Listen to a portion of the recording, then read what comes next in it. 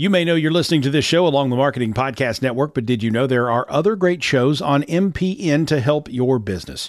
Christy Heiler hosts a fantastic podcast called Own It. Christy, tell us more about the show. Own It is all about celebrating women and non-binary advertising agency owners. We talk about buying out of the Boys Club of Advertising because less than 1% of ad agencies are owned by women. And where can people subscribe? You can find the podcast at untilyouownit.com. We're also on the Marketing Podcast Network at marketingpodcast.net. And of course, you can subscribe wherever you get your podcasts. You heard her. Go subscribe.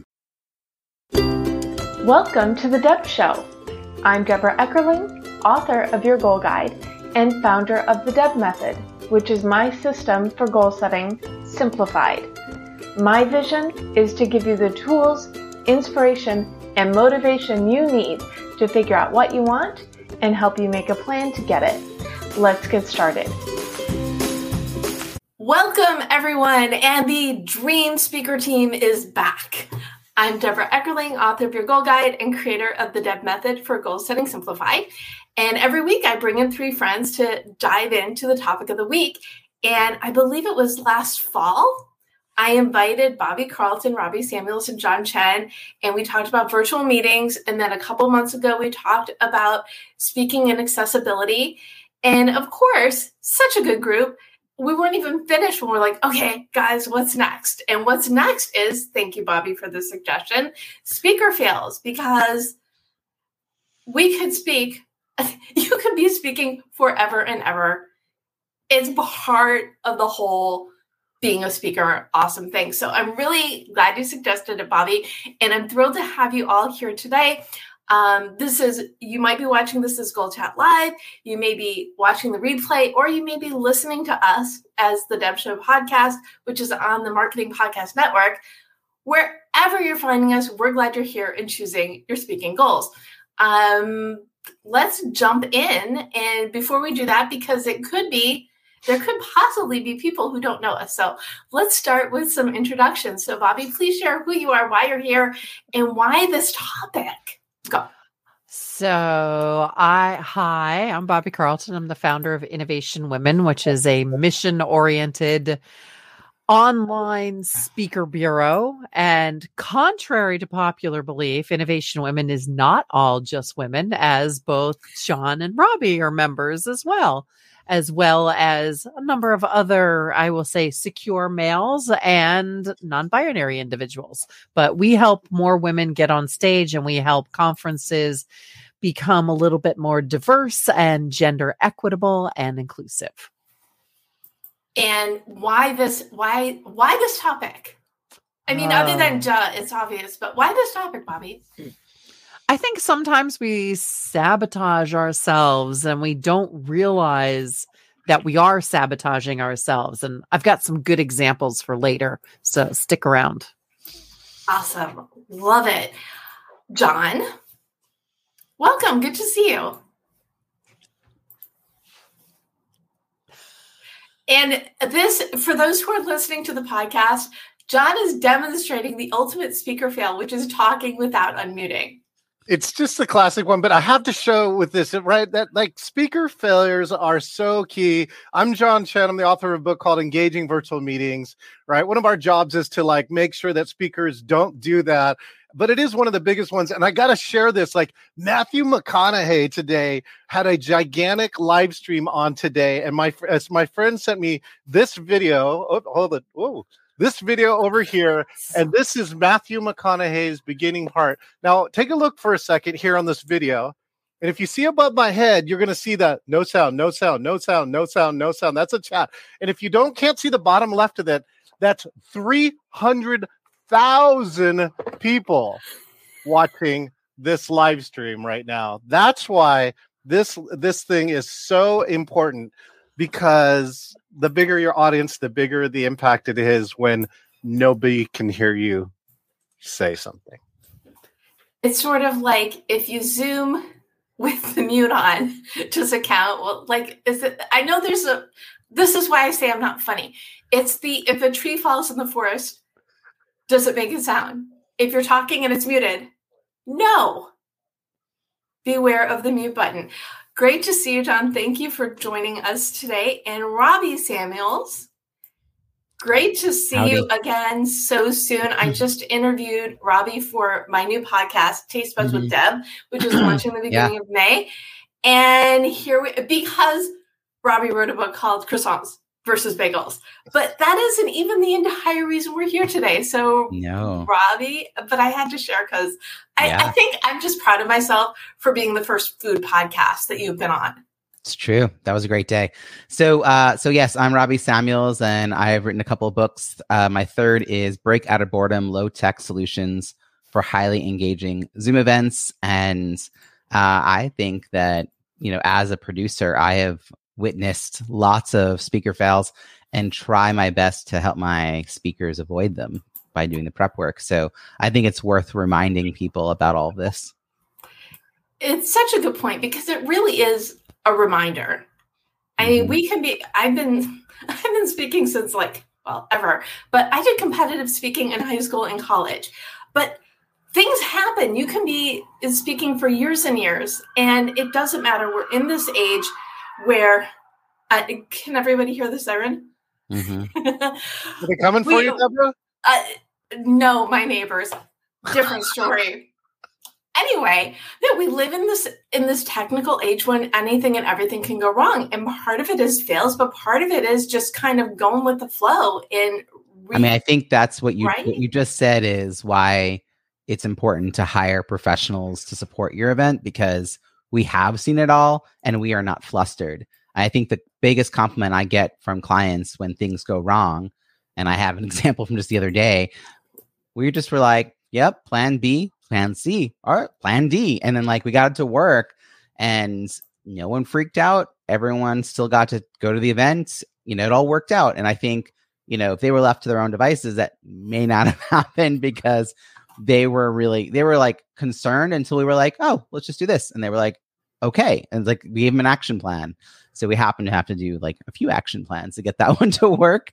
But yeah, that's part of it. And I think the more we speak and the more we aim to get 5% better, whether we're speaking in person or virtually, I think these are the little things you plan for. And Robbie, on top of that, it's not just what a producer does to fix and have a plan BCD. It's the speed they can go through plan BCD. Oh, yeah. Right? That's the killer 100%. In Matthew's live stream is that sound for a second or two, then if you pick it up and the audience will give you grace. But if it's a 45 seconds, 2 minutes, 3 minutes, they're going to be like, who are you? Right? Yeah, I'm out of here. Yeah. How did you get this? And so I really think that speed is something that's so important. I like, Robbie, you were talking about plan A, plan B, plan C. There are 26 letters of the alphabet for a reason. And there's more backup plans that you need than 26. Well, you can double and quadruple those letters if we want to get that kind of picky. So, Bobbie. Hi. Can you share one of these stories that you teased? Do you have a favorite speaker? Oh my gosh. Well, I have a long list, and I tend to categorize them into things that keep speakers from getting opportunities, things that keep speakers from getting invited back, and things that just, I'm not going to say ingratiate you with the event managers and your hosts, but there are things that irk audiences. So, it's I have this whole swath of these things. And, it's interesting. You guys were talking about the plan A, plan B, plan C, because, when we are doing the Innovation Women webinar series, so we've done over 100 of these. And beforehand, we always have a rehearsal every single time. Number one, because a lot of our speakers have never been on the Bright Talk platform. If somebody offers you a technical rehearsal, take it. I don't care if you've been on Zoom a million times. There might be some reason that they have specifically said technical rehearsal. And for Bright Talk, we always offer a technical rehearsal because it has some little interesting, let's call them features, that not every speaker is prepared for. For example, Bright Talk has a 30-second delay Like, I don't know if they're expecting like a string of swears from our speakers or something. 30 seconds is a really long time. And every time we prep a speaker on the Bright Talk platform, like this is one of the things that I talk to them about. But I feel like until you have emotionally accepted the fact that there is a 30-second delay, it's just not going to impinge upon your brain. So very often we'll get a speaker who will be wanting to engage with the audience on Bright Talk, who will be like, so what do you think about X, Y, and Z? Audience, put it in the chat. I'll wait. And I'm like, no, don't wait. It's like 30 seconds of dead air that's happening. Yeah, it's a long time. So like, that's one of those things that, you know, it's just, you learn that by showing up and having somebody beat that into your brain. Bobbie, I actually produced an event for California WIC Association where the speakers and the chat moderators are in Zoom, a Zoom meeting, but it is live streamed to Hulu. And the delay could be as little as 7 seconds. It's often 15, but this last time it was 26 seconds almost every single time. And I'll know because I have a countdown clock at the very beginning, and I'll write a note. I'll tell them all about it. And then in chat, I'll be like, by the way, this is the delay. And so we try to train them to say things like, all right, go to chat. I'm going to ask you to do this thing. Here's this thing. And now I'm going to talk about it a little bit. And I'm like, and if you just sit there, I'm going to unmute and poke you a little bit. And like, your moderator is going to ask you questions. Like, yeah, we have to, and then because they don't really know what to do. We're like, here's how you plan for this. Here's how you don't tell them don't do a whole prelude and then say go to chat, because like that just delays the answers coming in. Yeah, but yet I'm like, I encourage them to think about how to use polls and chat, right? Because we want some engagement, but it is that's the difficulty that they probably aren't used to being part of. And you know, where I was going was kind of like the whole take the rehearsals. If you're offered the rehearsals, take the rehearsals. If you're not offered a rehearsal, beg for a rehearsal. You know, it's like, I don't care. Just do the rehearsal, people. Another thing that we do is we tell our speakers, hey, you know what? Things happen. You know, your internet goes out, the power goes out, your car goes by and grabs your audio on Bluetooth. I don't know, like things happen. Come back. Like, you know, I'll vamp for a couple seconds. If it happens again, I'm canceling your ass and I'm going to record it later. And, you know, because we're not going to do this back and forth, back and forth, back and forth, back and forth. That is just designed to annoy the audience. I lose you once and you can come back. Awesome. I lose you twice. We're done here. Oh my goodness. I do have rules, and you all, obviously you play by them because you keep getting invited back after time and time again. But I am with you. If someone has something beyond their control, then I might invite them back. It also helps when I have 3 guests and one guest has a problem, because that's not, there's a nice little balance of that. But I've been on panels where the host was kicked out. And it's me. So of course it's like the 2 seconds and then I just go into Deb mode. So I think that's kind of a nice also overcorrection, right? If you're on a panel and the host is having problems, knowing these skills to fill in is also super helpful. Yep. And you mentioned audience participation. So I want to give a shout out because we do have some people watching live. Well, some people commenting, so I know who they are. So Donna Roberts Cunningham, welcome. Good to see you. And Donna has a question. Also, Phil Mershon, really happy to see you and have you here. I love it when all the worlds collide. And I love all the feedback as well, because one of the things that Phil said minutes ago, boredom, another fail. So we're going to talk about boredom in a second, but I really want to talk about the mic fail. So Donna wants to know what microphone everyone's using and recommendations. So I'll start. I use my earbuds because, as you've noticed, lots of outside noise. These are the ones that filter the outside noise better. My professional pretty mic I use for my podcast filters nothing. So we've got that little balance thing going. Bobbie? Oh, I absolutely love my Rode NT1 large diaphragm condenser microphone. Oh, love you, baby. My voice actually doesn't sound like this. I sound a little more akin to Mickey Mouse in real life. No, but no, I just love this thing, and that nice warm tone on it. Love it. Robbie? So I was influenced by Pat Flynn of Smart Passive Income when I was deciding my microphone. This is the one he's been using. It's the Heil PR40. I invested in it back when it was 2015, and it sort of forced me to keep going with a podcast because now it's an expensive mic because I've used it for so many years. But it's upfront investment. And I got it because I was living across the street from a hospital in a hospital district on a main road in a dorm room on a college campus when I was hosting my podcast. And then I had kids. And so this thing actually does an incredible job not directional up random noise, including my kids banging at the door or traffic outside. That's why I have this. Nice. And John? Well, my favorite mic story really comes from a CEO of a company, and he changed positions from when he was in rehearsal to when he came on. And what did he do?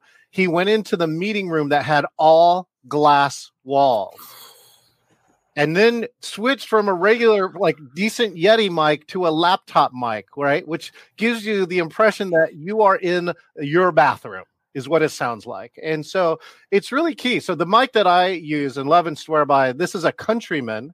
So these over the ears, it's nice because then I have one more thing that's out of my way. And then it's wireless. So you've seen, I can get up and walk in some of my programs, but let me just switch so you can see the difference.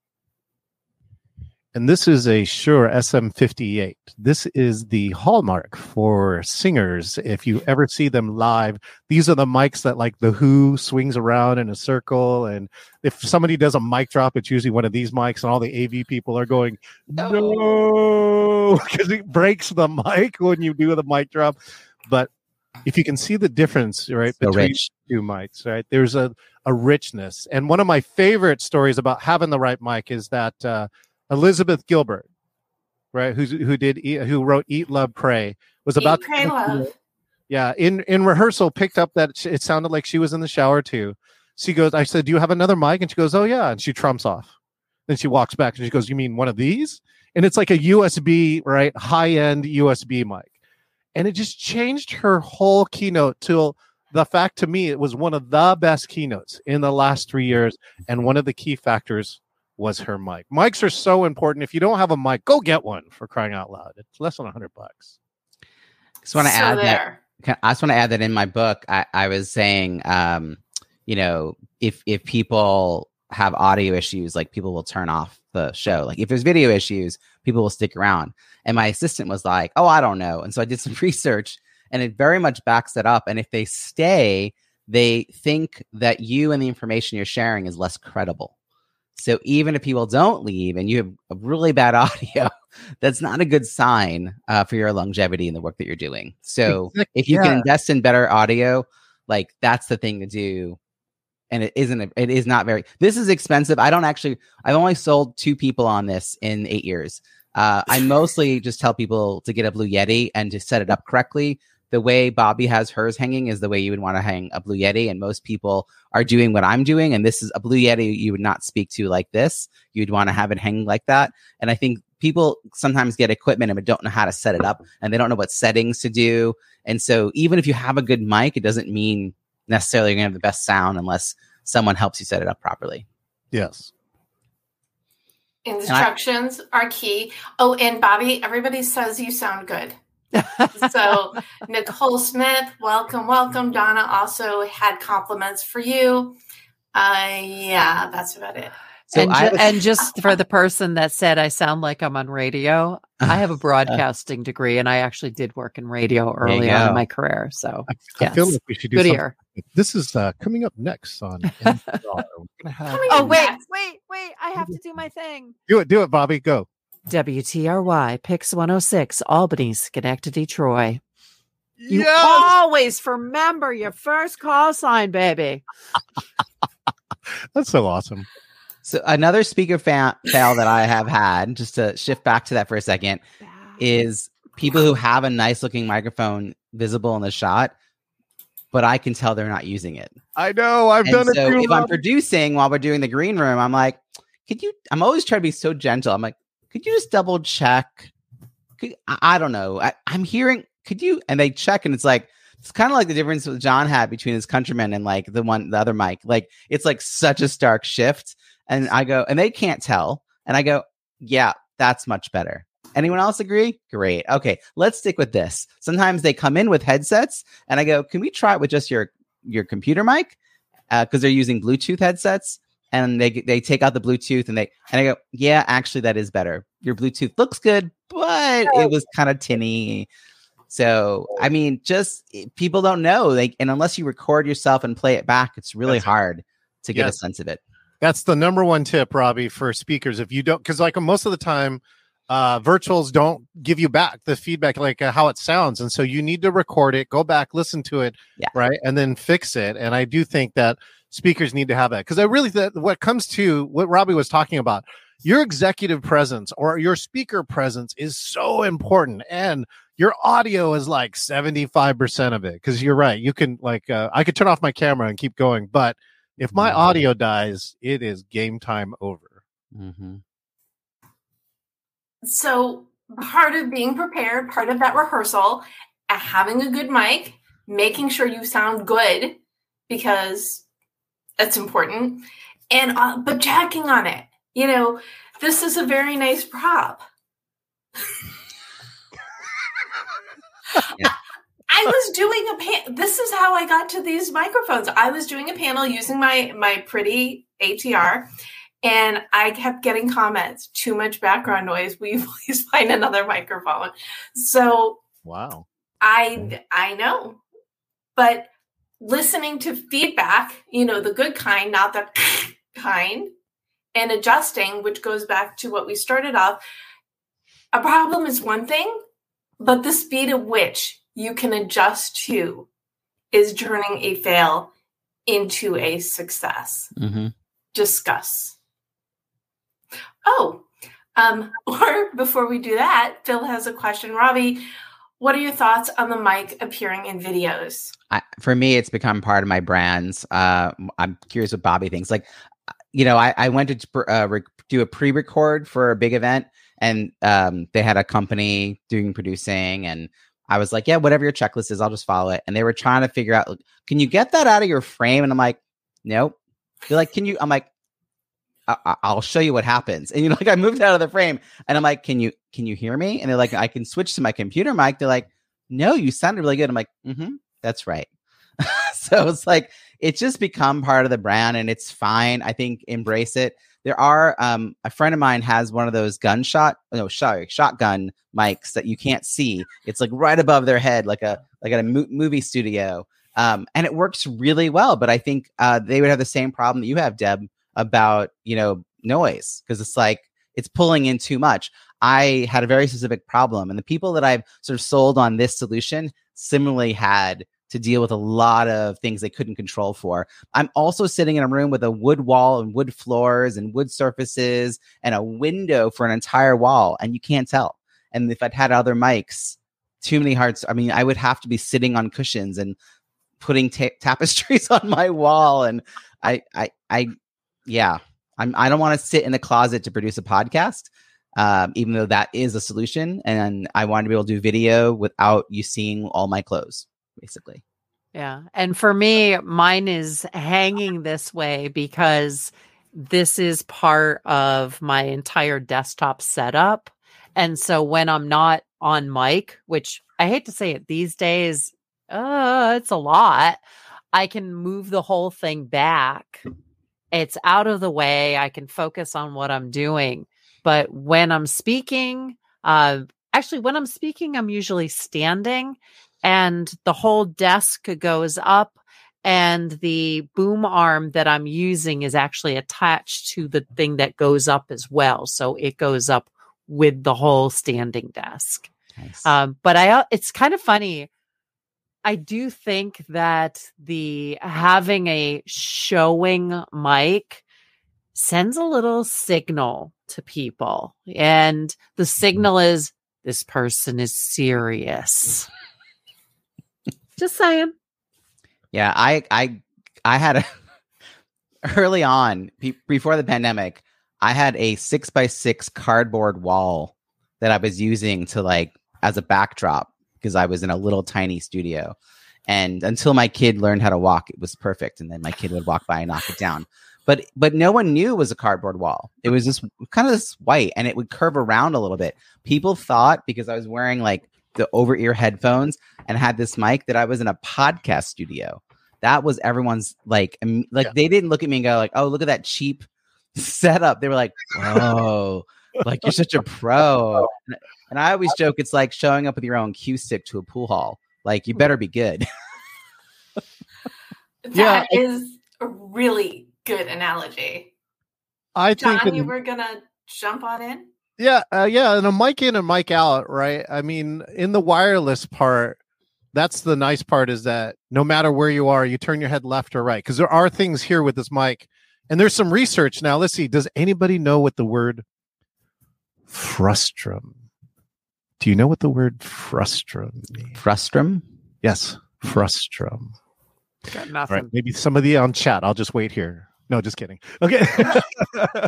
No, frustrum. Wait, we do not need examples of fails. So frustrum is actually the amount of space that you can be in to participate validly in a virtual meeting. So what happens is, in Robbie's example, is that this is why the mic has to be this close. Because watch the difference. Right now, you can actually hear some vocal quality things that you wouldn't hear in other meetings. But if you start moving, right, 1 foot, 2 foot, 3 foot, 4 foot, I'm talking exactly the same, but you out there are not getting this. Yeah. Instead of this voice. And so that's what I mean. If you're going to take the mic out, you got to have a high quality wireless solution. And if not, put the mic in mainly for this key part. When you get this close to the mic, you can now really be a dynamic virtual speaker. That's it. So are there any, before we jump into fun things like keeping people on board, I know it's not a word, I don't care. Are there any other technical fails? Or rather, solutions to technical fails that we need to jump into? I know there's some. Pick a favorite. I'll jump on my favorite one right now, right? Which is verbalizing when you don't need to verbalize anymore. It's 2023 right now. And if I could never hear another person say, and now I'm going to share my screen. Right? If I just share your screen and just keep talking.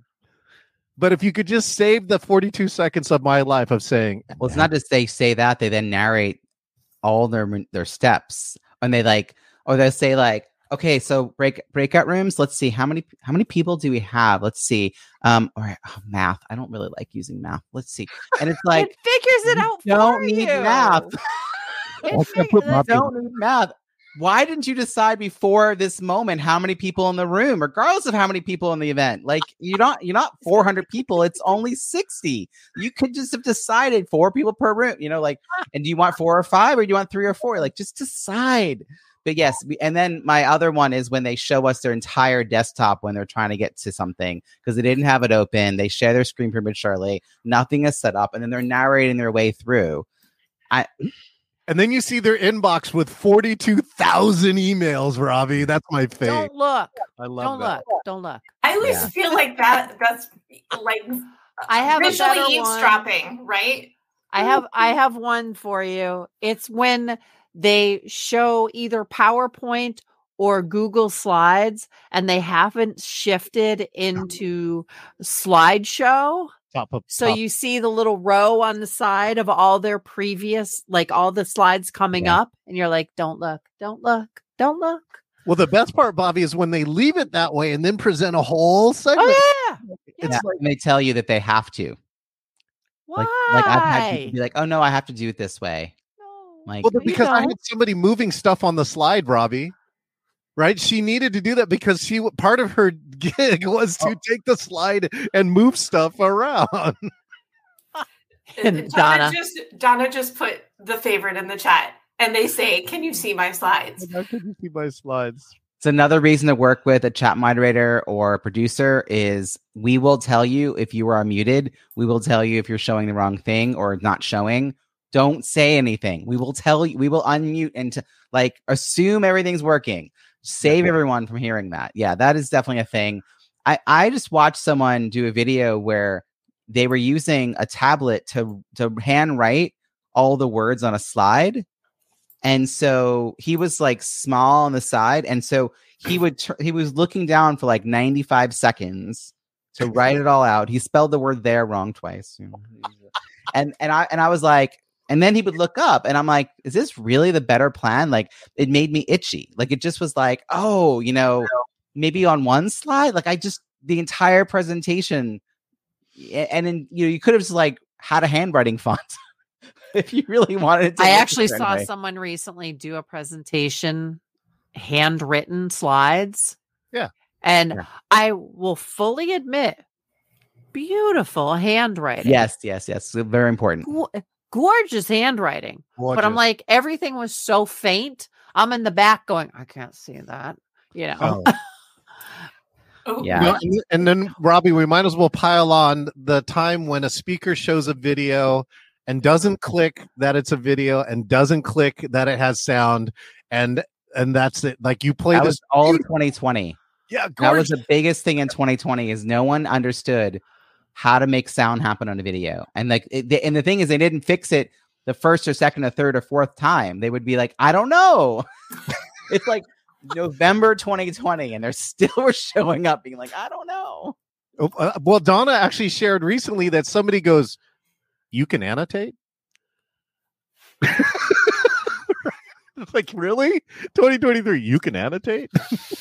Yes. The answer is yes. So my 2020 story was that twice in, I would say like April and May, so really early, I attended sessions where people were going to show us how to use Zoom because I was like really curious what other people were teaching.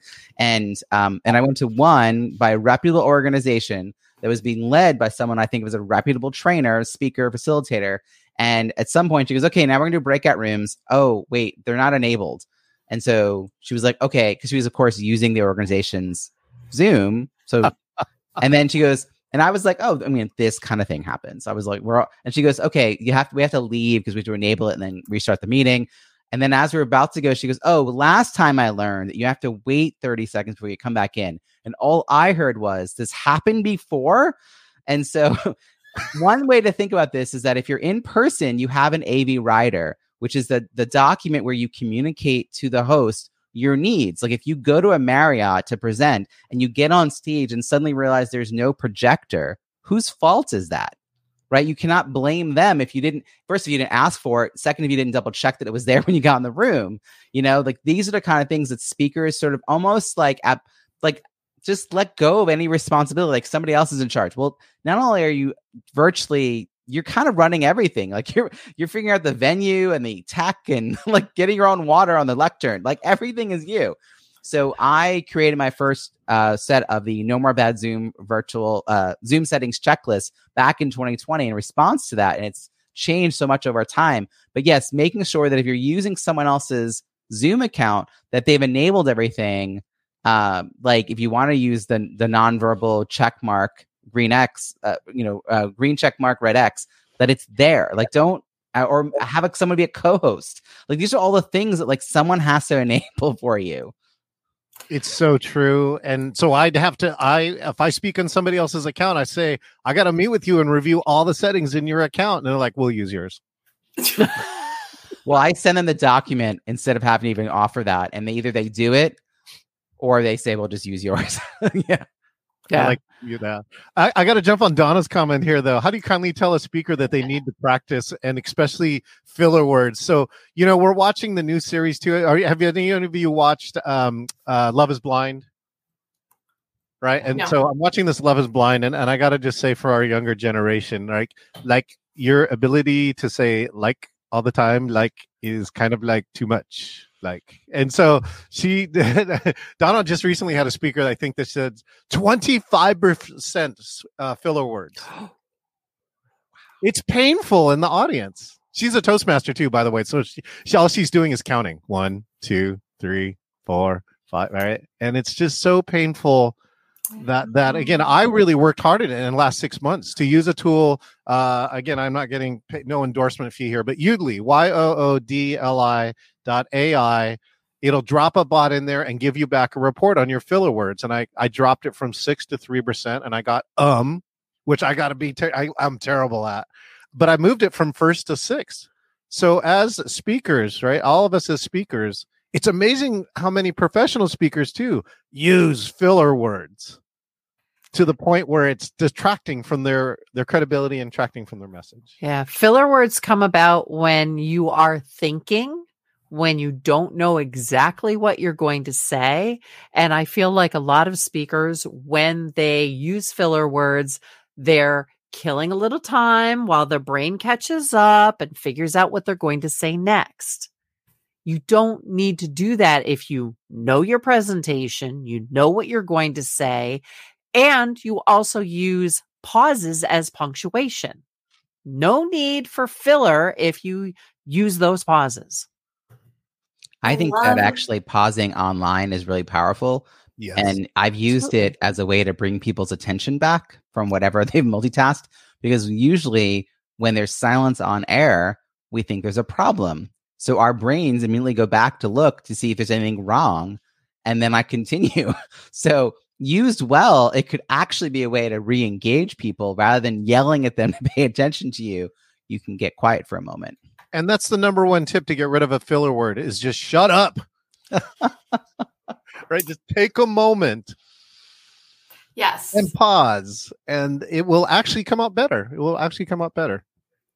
I want to shout out to Lisa B. Steiner. Filler words equals verbal pause. Mm-hmm. Absolutely.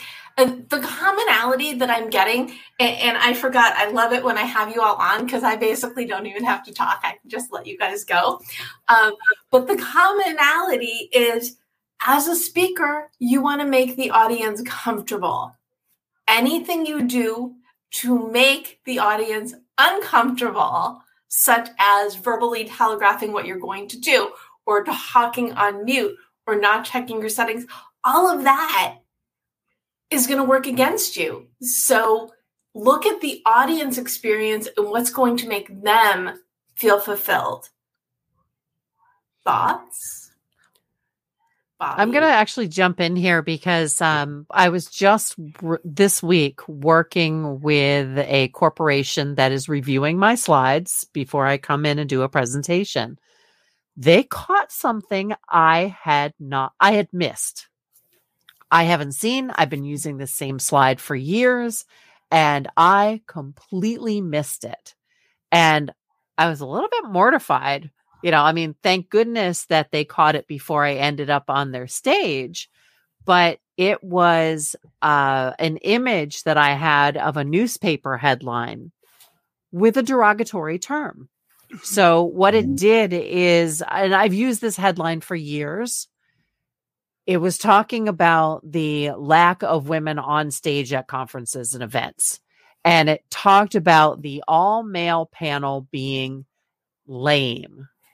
And I was like, oh, I didn't catch that as a derogatory term for people with a disability. And I have been using that slide for forever. And I just cringe right now because that is something that may have made somebody in my audience somewhere feel uncomfortable. And I feel terrible about that.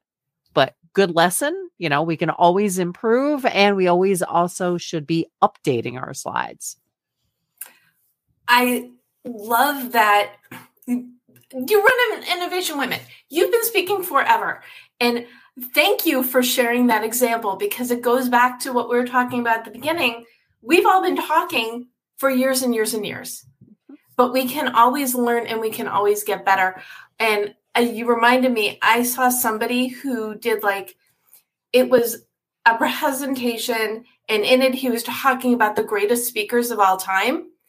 And I will not dignify who one of the speakers in it. I will not go to anything this person presents again. Because if they think this person is one of the greatest speakers, they are not my people. Yeah.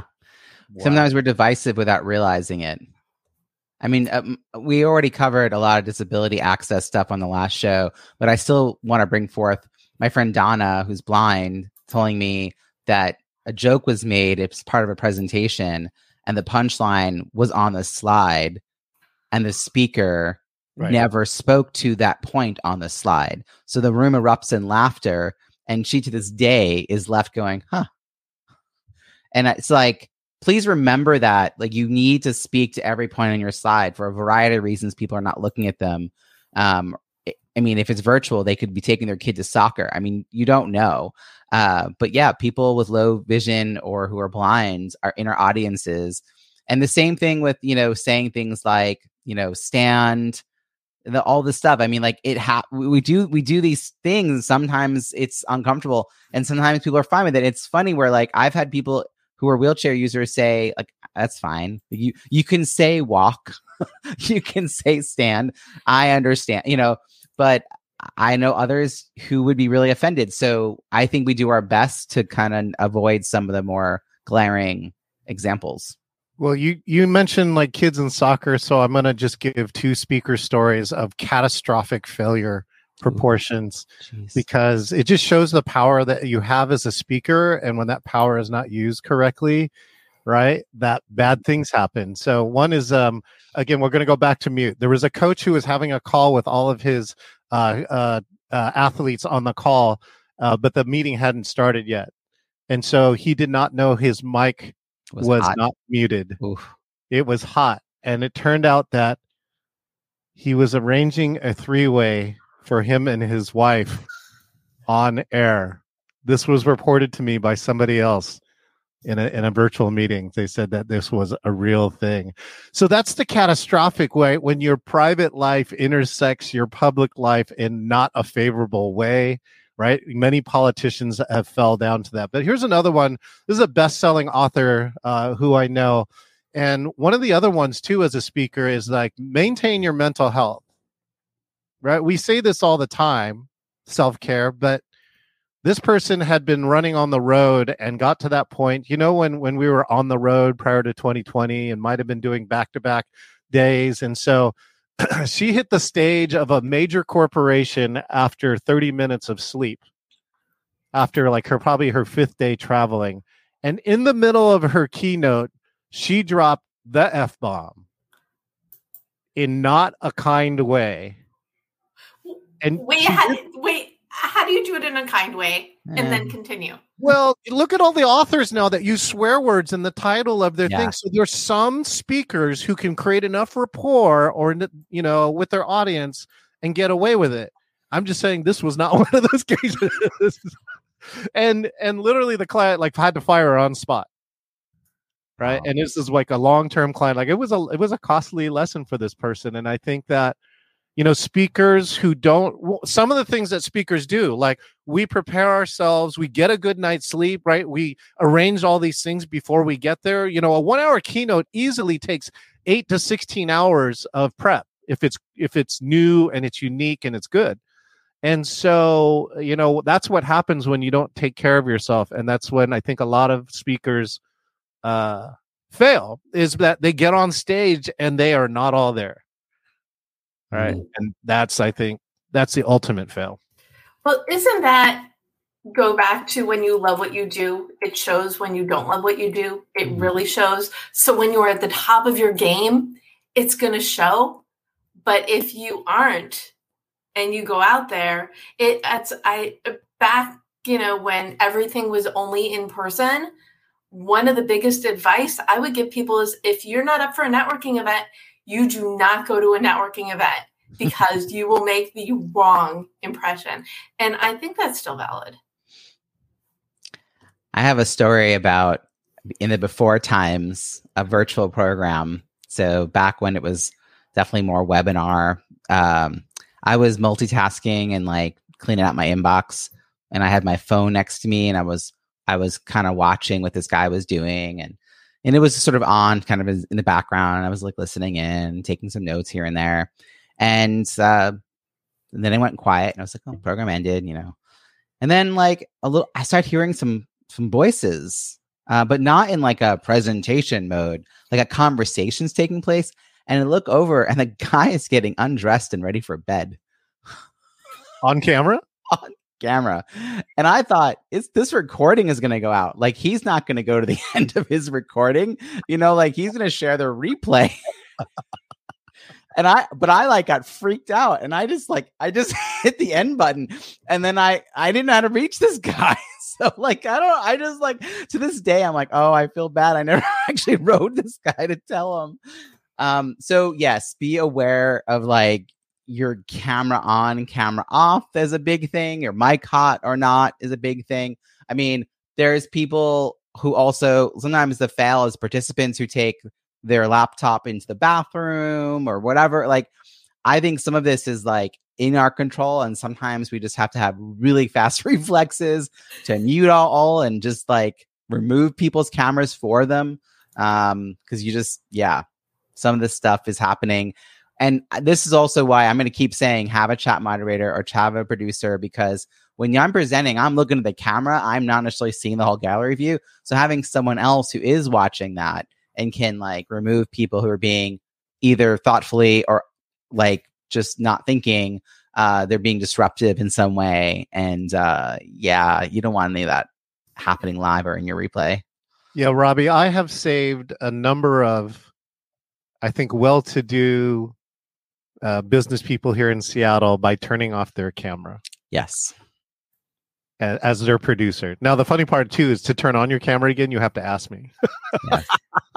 Yes. But and then I private chat them, too, and I let them know, by the way, I turned off your camera, right? And usually that favor will come back around, sometime in your lifetime. But if you want to do a favor, if you're the host of a meeting and you see something, you should definitely turn that camera off and save that person the embarrassment of getting on to a 4 billion viewed YouTube video. I had a guy who didn't realize that he was on video while he was presenting his slides, and he was yelling off screen, like he was muted, but he was yelling to his wife in the other room because he couldn't figure out how to do something. And I had to just turn off his camera because so ever since then, I say to every single speaker, so when you're sharing your slides, we can see you. Like, I just yeah. And how do you look at the camera or look at your put your notes close to your camera? I also had someone who was like, I might give your notes. They're in a good position. Like, yeah. And then he went like this. And he presented. He said, because he had his notes in a good position, and he just looked off screen the entire time. Oh, this is a great keynote, right? Like this. I swear, early on during the pandemic, so many event managers came to us and said, this speaker looks really good for my event, but the only video they've got is of themselves on a physical stage.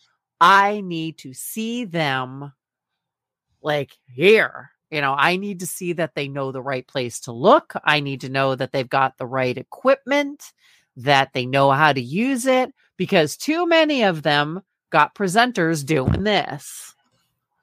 Yeah. And so that's one of the reasons that we did the partnership with Answer Stage, was to provide our speakers with a way to create a video that showed them as virtual speakers. Right. And, it worked like a charm, because you could very quickly see who knew what they were doing and who didn't, or who didn't have the proper equipment to look good on camera. So yeah, the whole camera work thing with virtual speaking, it's incredibly important, and you need to know what you're doing. I had a facilitator who wouldn't take my direction. And so it was a small, intimate group of women talking about something really serious. And she leaned forward and murmured her way. And so we hear her murmuring, but we're looking at her forehead the whole time. And then she kept losing track of who had gone. Wait, did Mary go? Wait, Mary, did you? screen changed again. Like it was that kind of event. I'm like, no one feels like you're holding space for them right now. Like you think you're doing it because you're like, oh yeah, but it's like we're just seeing the top of your head. It boils down to, I love what Bobbie said, have the right equipment, know how to use it. But there's also, and yes, we've been talking for 15 minutes. I want to go back to the boredom, or rather the how to not cause boredom, be boring. Because that's, the equipment is one thing. You've got that covered. But there are so many other things people can do wrong. So what is your favorite boredom solution?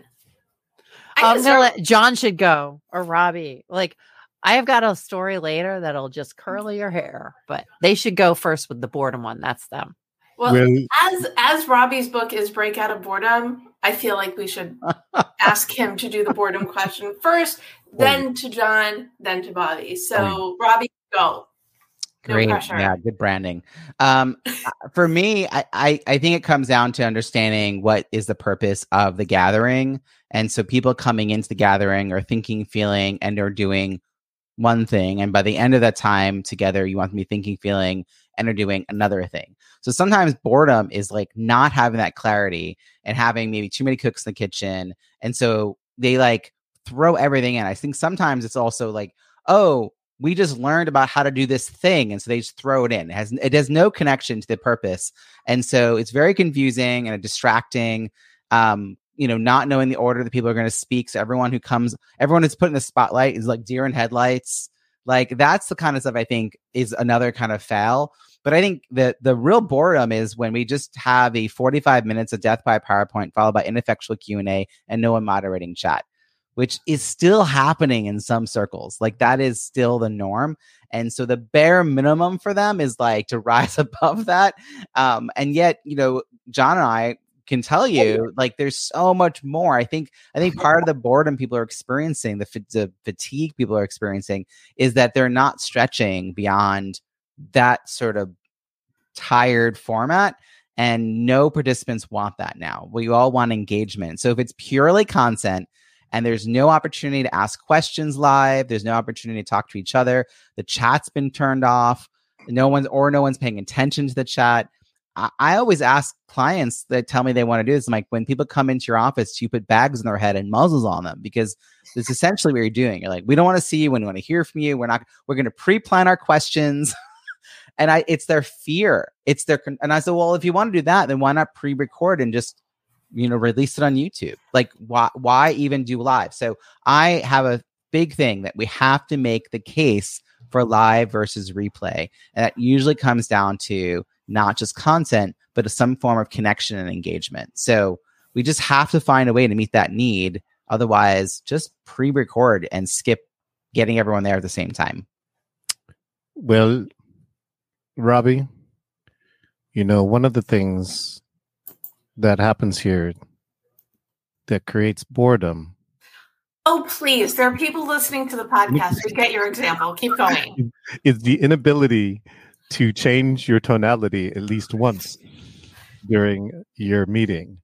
And we do get that, right? Like speakers. What actually was a number one research tip from Rachel Kassar, who has a tool called Virtual Sapiens Sidekick. And they actually said for 2023, the first thing you can do is think about how can you vary your tone, right? Change the speed, right? Change the pitch a little, or even just a little bit in slowing down and speeding up. And so I do think that that's one of the key aspects of boredom, is that speakers aren't trying hard enough to change some stuff up and do something different. Like everyone falls in, I don't know what, Robbie, where did this come? This 45-15 thing has like dropped out of the air. Like, you shalt talk 45 minutes, right? And then answer questions for 15. And I was like, why did this format come in? One of my secrets is that right now I design most of my programs so the audience is talking half of the time. And it goes back and forth. Oh my gosh, it's a conversation. What a concept, right? Mm-hmm. And so it's like that. But I really feel important, though, Deborah, that there's the number one tip. Let's see if I can get this to work. Oh, good. That did work. Don't read the slides. Whatever you do, don't read the slides. It's so amazing to see a presentation these days where a speaker comes in and just reads every mark off the slide. And that is like boredom in a handbag 101. It is pretty goofy. And I do a lot of speaking, but most people who know me know that, yes, I will speak, but my absolute favorite thing to do is lead workshops, whether it's for the pre-event planning or goal setting simplified, because when people interact, it brings that kind of energy. And it's not just interacting in the chat, but interacting and sharing examples and finding things to bond over, because then they're even more invested in the content. Donna, remind me, though, I should just tell people that I changed my screen to say the words "don't read the slides" while I read the slides, right? Just to make sure that we don't have either the lame or the blind joke, right? I just make sure and cover that. Thanks, Deborah. Anyway. So speaking of that, though, I think that because earlier I said speak to every point in the slide, that does not mean read every word on the slide. Right. So have the bullet point version, have the 5 words, the key words, then tell the story. And the other thing you can do is if you're rehearsing and you're spending 2, 3, 4, 5, 12 minutes on one slide, stop sharing your slides and just speak to the camera, and then advance the slides behind the scenes and continue and get comfortable making that transition so that you don't have to narrate it. So I'll tell speakers, if like my number one thing is if you put up a question slide, it's going to be there for about 20 seconds and then I'm taking it away. So you know, when it disappears, it's because of me. I think sometimes we hide behind our slides, and that's another version of boredom. But definitely speak to every point on your slide. But that does not mean to read every single word.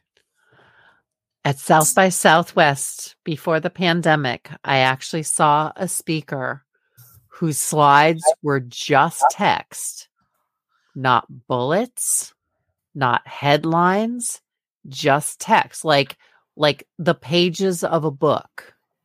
And this was at South by Southwest. And she read the entire presentation off the slides. And I was trying, as I'm watching this, going, I've never seen this before. I was trying to figure out if it was actually an accommodation that she was making for people, perhaps, who were hard of hearing. Like, my entire presentation is on slides. And, I think it was actually just that she was reading the slides. Like, she had them up in front of her. On her laptop, and she was reading them, and I was like, this is really painful. And I was watching people leave the room. Oof. And my heart is just... Was her back to the audience while she read the presentation? No, she had the laptop on the podium in front of her. Because that's my favorite. She was holding onto the podium for dear life. I want to know, did she show you the book, like a kid's book, like read the words on the page and then show you the page and then flip it on the laptop? No, it was like literally PowerPoint slides, just words. Wow. And I was trying to figure out kind of where this was coming from, but the longer it went on, the more people left the room. And that hurt. That literally, this is a person who got an incredible opportunity and did not accept help, ask for help, obviously did not know what to do. So ask for help, if you don't know what you're doing, or if you're like, hey, I want to do a thing and maybe it's a little different. Ask somebody. I want to also, I know we're kind of getting toward the end of our time together, and I've been saving up this little story because I think this is an important topic to cover. So obviously with Innovation Women, a lot of event managers get multiple Innovation Women members through us for a big conference or an event. And one of these conferences, I think, got about 5 or 6 different Innovation Women members to speak at it. And they invited me to come to the conference because they had gotten so many speakers from us. And there was one speaker who got up. She had just written a book about salary negotiation.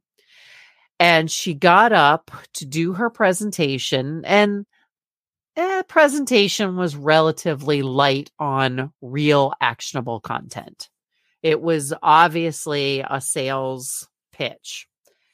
And a little bit cringy. And I'm sitting there in the back going, oh no, this is one of my speakers.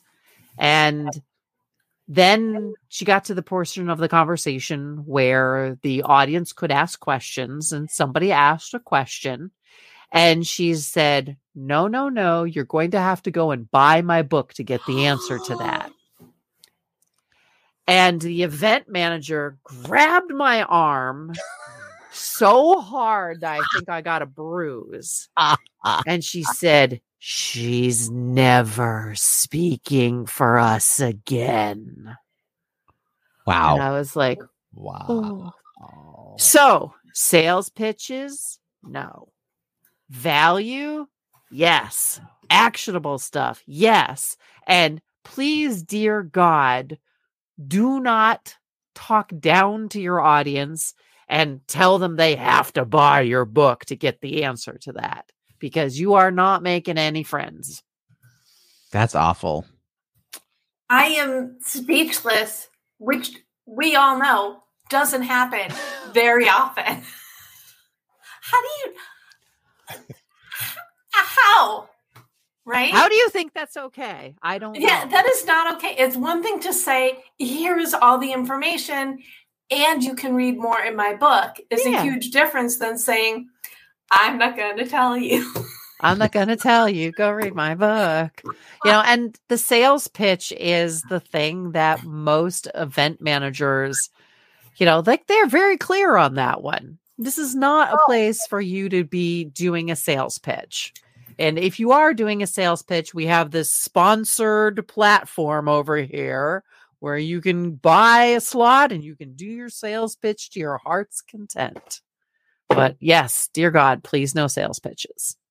I was at an event not that long ago, and it was one of those so I do pre-event prep. You go through and you say, okay, these are the different things that I can go to and commit to.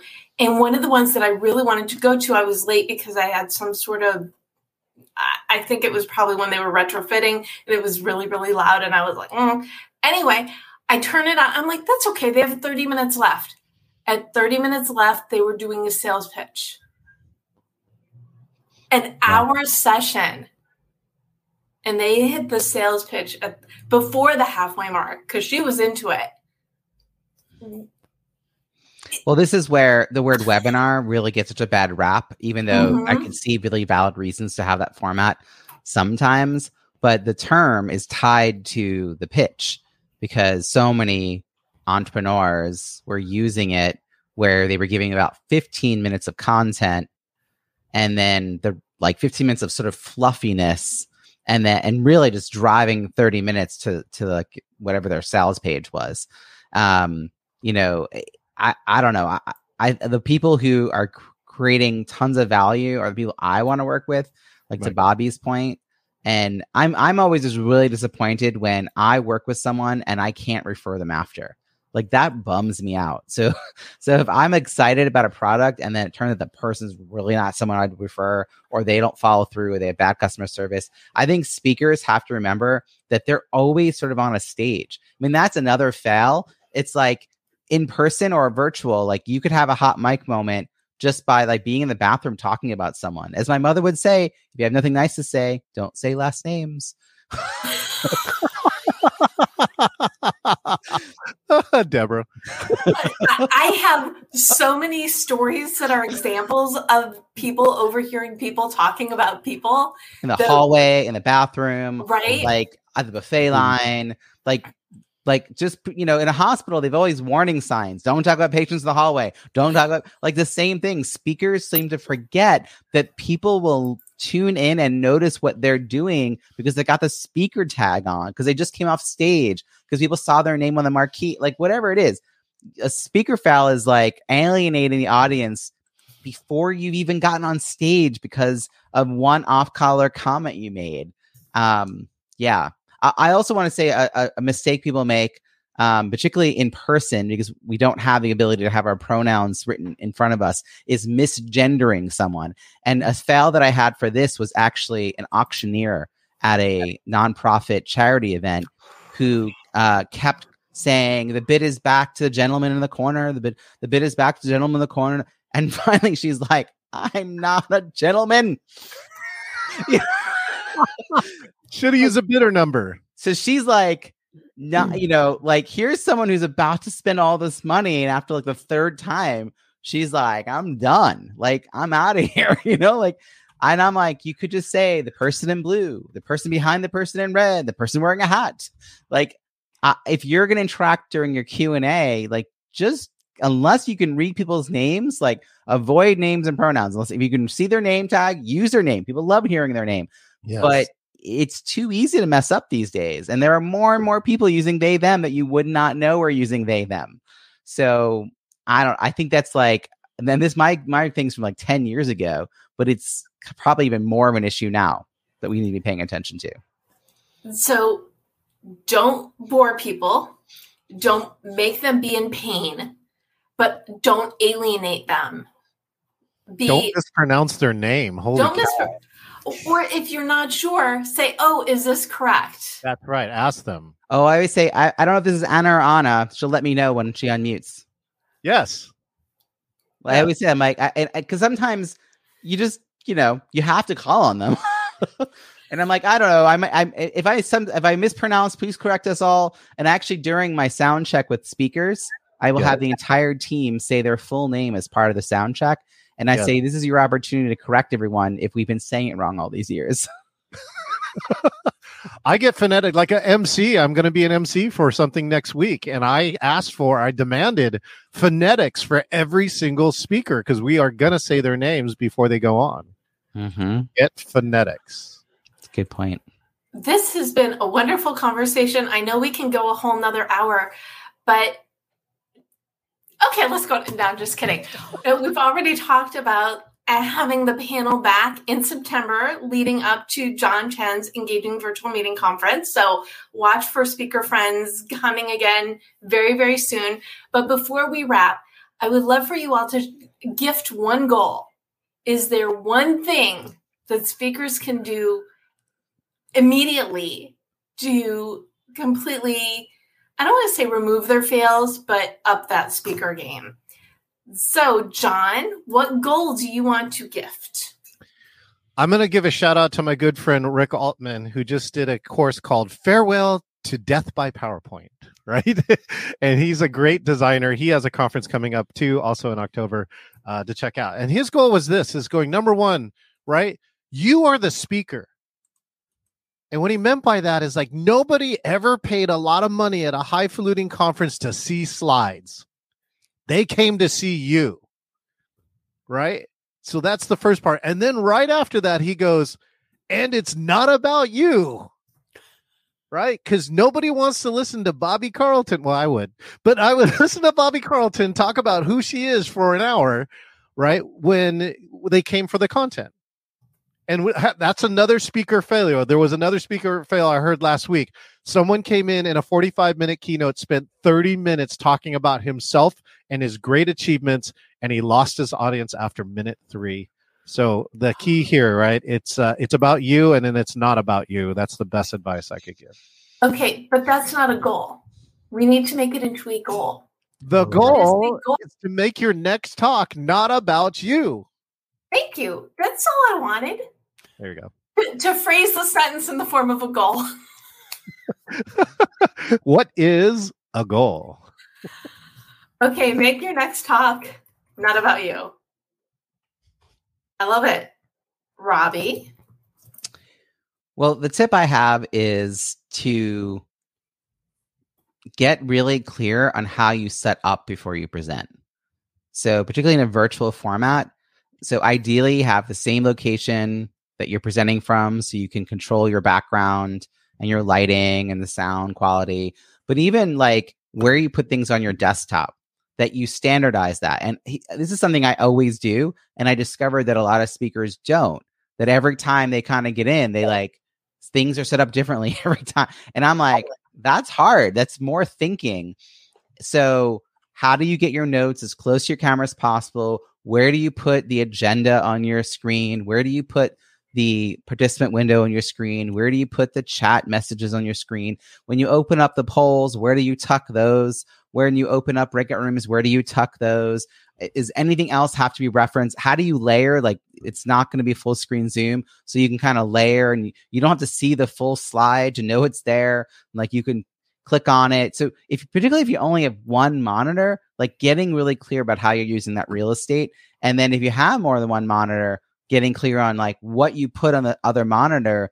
So you're still looking in front. So you're looking to the camera and you never have to look over there. So I think some people just wing it all the time. I don't even know. So my goal for them would be to like have a bit of a checklist so that they always open the participant window. They always open chat. They always turn on the closed captioning. They just click through. And if they're using someone else's Zoom, they get in, they double check that the polls are right. They double check that the features are there they need right before the room opens. So you just kind of have this checklist that should probably be a physical list. If you haven't been doing it, you need to create a habit around it. So my goal for you would be to create a habit that is sustainable around how you set up. Excellent. I love it. And before we get the goal from Bobbie, I want to just give a shout out and thanks to Olivia Vanessa Baumgart, I hope I pronounced it right, for saying such nice things about this show, Innovation Women. We're just glad that you enjoyed and everybody enjoyed. So thank you for that. Bobbie, what is the goal you wish to gift? I would like you all to think about finishing your presentation on time. Okay? Yay! There is nothing that a producer or an event manager hates more than watching a presentation go over time. I've got two examples. Number one, I once saw I will call it meandering keynote. And the meandering keynote went so far over the time, and I'm watching the producer in the back do this. And for those who are listening, lots of hand signals. Yes. The cut it off, wrap it up, hand signals. And I'm like, oh God. And the person on stage is actually, I see you. I'm going to keep going. I'm like, oh, that's even worse. The second example is we had a speaker. Can I add something before you go to your second example? Moderators hate that too.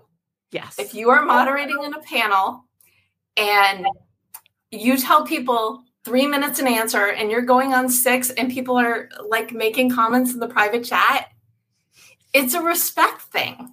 Yes. Sorry, that whole I had PTSD. Next example. The next example is I was the last of 3 speakers. We each had 7 minutes. The first speaker kind of looked up from her notes around 12 minutes and audibly wondered, how much more time do I have? And the event manager's like, about 5 minutes ago. The second speaker chimed in and said, she can have some of my time. At which point the second speaker also went way over. So did you just leave? I was like, and I kind of sidled over to the producer and I was like, hey, do you need me to go short? She's like, you're the keynote. No. Wow. Like, okay. I closed a virtual conference recently that was all professional speakers, and I joined at the call time I was told, which was supposed to be like before 2 speakers before me who were doing short sets. And then I had a long set, and it was very clear we were running like really behind. And I'm writing them trying to be like, what do you want me to do? And they were like, keep going, use your whole. And I was like, you know what? No, it's a full day event. I'm going to modify my talk, but I'm not going to announce it. I think that's one of the other fails. People say, well, I don't actually have time for all these slides, so let me go buy them one by one so you know I didn't do them. So I just made some quick modifications, took out a story. I mean, you just got to have your talk done in segments so you can expand it and contract it like accordion style. Yes. And that way I got them done with Q&A on time because that's a professional speaker. So I don't know how we got that far behind. I don't know what happened because I wasn't there all day, but I'm like, I kind of think this is one of the things between professional speakers, like they know this. Yeah. So that's one of the ways you actually. I have to admit, I don't think I could have done that presentation in less than 7 minutes. And at that 7 point, it's actually, I mean, yeah, that's. But Robbie, can I share the inverse problem? This actually just happened last week. You ready? Oh no. MC comes in and says they have a bit, right? But I said, "What's the bit?" And then like they say, "Well, I can't tell you, right? It's a surprise." That's like red flag number 1. Number 2, the MC is scheduled for 45 minutes. Right. So they can open with all these opening messages for 45 minutes. MC comes in, does the bit, and the bit is about having your camera off and fumbling around like you can't find the camera.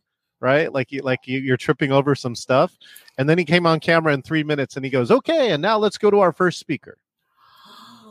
42 minutes before call time for said next speaker. Ooh. And my I have producers. Luckily, what they did is they were able to step in and they called the speaker who was actually, it was an East Coast conference, who was on the West Coast, and the speaker was ready early.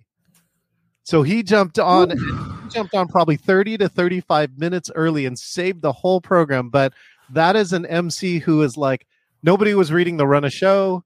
Nobody was like on the same page, and that's what happens, right? That's when you don't have a tech rehearsal where you review all these pieces, right? And how much time does each person get? Who do you go after so you know you're getting ready? Like all that stuff. I mean, planning and preparation, rehearsing in the same modality that you're going to be presenting. Like, don't rehearse sitting down and then go to a conference in person where you get to move around, because you're just going to shake back and forth because you're not prepared, or cling to the lectern. I mean, there's a lot of this is just about taking the time to really be prepared. I already pulled your final thoughts, Robbie and John, so I still need one from Bobbie. I also want to let people know where they can learn more about you. But so I have your final thought, Robbie, is adaptability. Professional speakers know how to do this. John, read the schedule, know the schedule. And Bobbie, what final thought do you have? Show up early. Because you never know when they're going to call you 40 minutes early. That's a pro. Pro shows up early. Pro shows up early, not only because you might get called upon, but you also want to hear what the speaker ahead of you said. You want to make sure that event manager knows you're there, because you don't want them worrying. Like, there's so many reasons to show up early. It's a half hour out of your life. Show up early, make an event manager's day. Absolutely. And that also goes back to, if they love you, they're going to ask you back. If they hate you, you've burned a bridge till forever. Yeah. So, friends, where can people learn more about you, Bobbie? Innovationwomen.com. That's easy. That's easy. Let's hit the easy button on that one. And Robbie, where can people learn more about you? Breakoutofboredom.com is where you'll get all the bonus resources for my latest book, and RobbieSamuels.com is the home of everything that I do. Awesome. And John? And this is your DJ here at engagingvirtualmeetings.com. Make sure and click the link and click subscribe. Back to you, Deb. Thank you. Thank you very much. Putting the finger on the ear always makes you sound better, right? But it didn't do anything for me. It just made me sound better. And you can follow me. I'm at the Deb Method everywhere. And you can go to thedebmethod.com/blog for the recap of this and all of these wonderful conversations. And as I mentioned before, you can also listen to us as the Deb Show podcast, which comes out every Thursday. Wait, Deb, can I share a podcast fail? This is a true fail for me this week. Apparently, yes. Go right ahead. I just signed up on Buzzsprout and created a podcast, and then searched for it like 3 days later on Apple Podcasts and go, where the heck is my podcast? And I had not connected the 13 different other places where podcasts can be, where you have to like tell them to subscribe and pick up the feed. I didn't do that. So that's something I'll be doing this week. That's a real true podcast fail. Thanks. So I'm saying that podcast fails should be another future topic. Maybe we will have it. Maybe it will be a different panel. I also put the link to my new podcast, Taste Buds with Deb, which is launching in May. The trailer episode's already up. Yes, I get to talk about food. Nothing but the food. This has been such a wonderful conversation. Thank you so much, Bobbie Carlton, Robbie Samuels, John Chen, for joining me today. Thank you for those, whether you're watching live or the replay or listening to us, for choosing yourself, your speaking goals, because you want, because dramatic pause, you want to do more, be more. Let more people know who you are and your message. We're giving you permission. Go out there, go for it, because we know you can do it. Thanks for listening to The Deb Show. If you like what you hear, be sure to subscribe so you don't miss an episode. Need more inspiration and motivation? Connect with me on LinkedIn, follow at The Deb Method on social media, and check out thedebmethod.com. Best of luck with your goals, and remember, you can do it. This podcast is heard along the Marketing Podcast Network. For more great marketing podcasts, visit marketingpodcasts.net.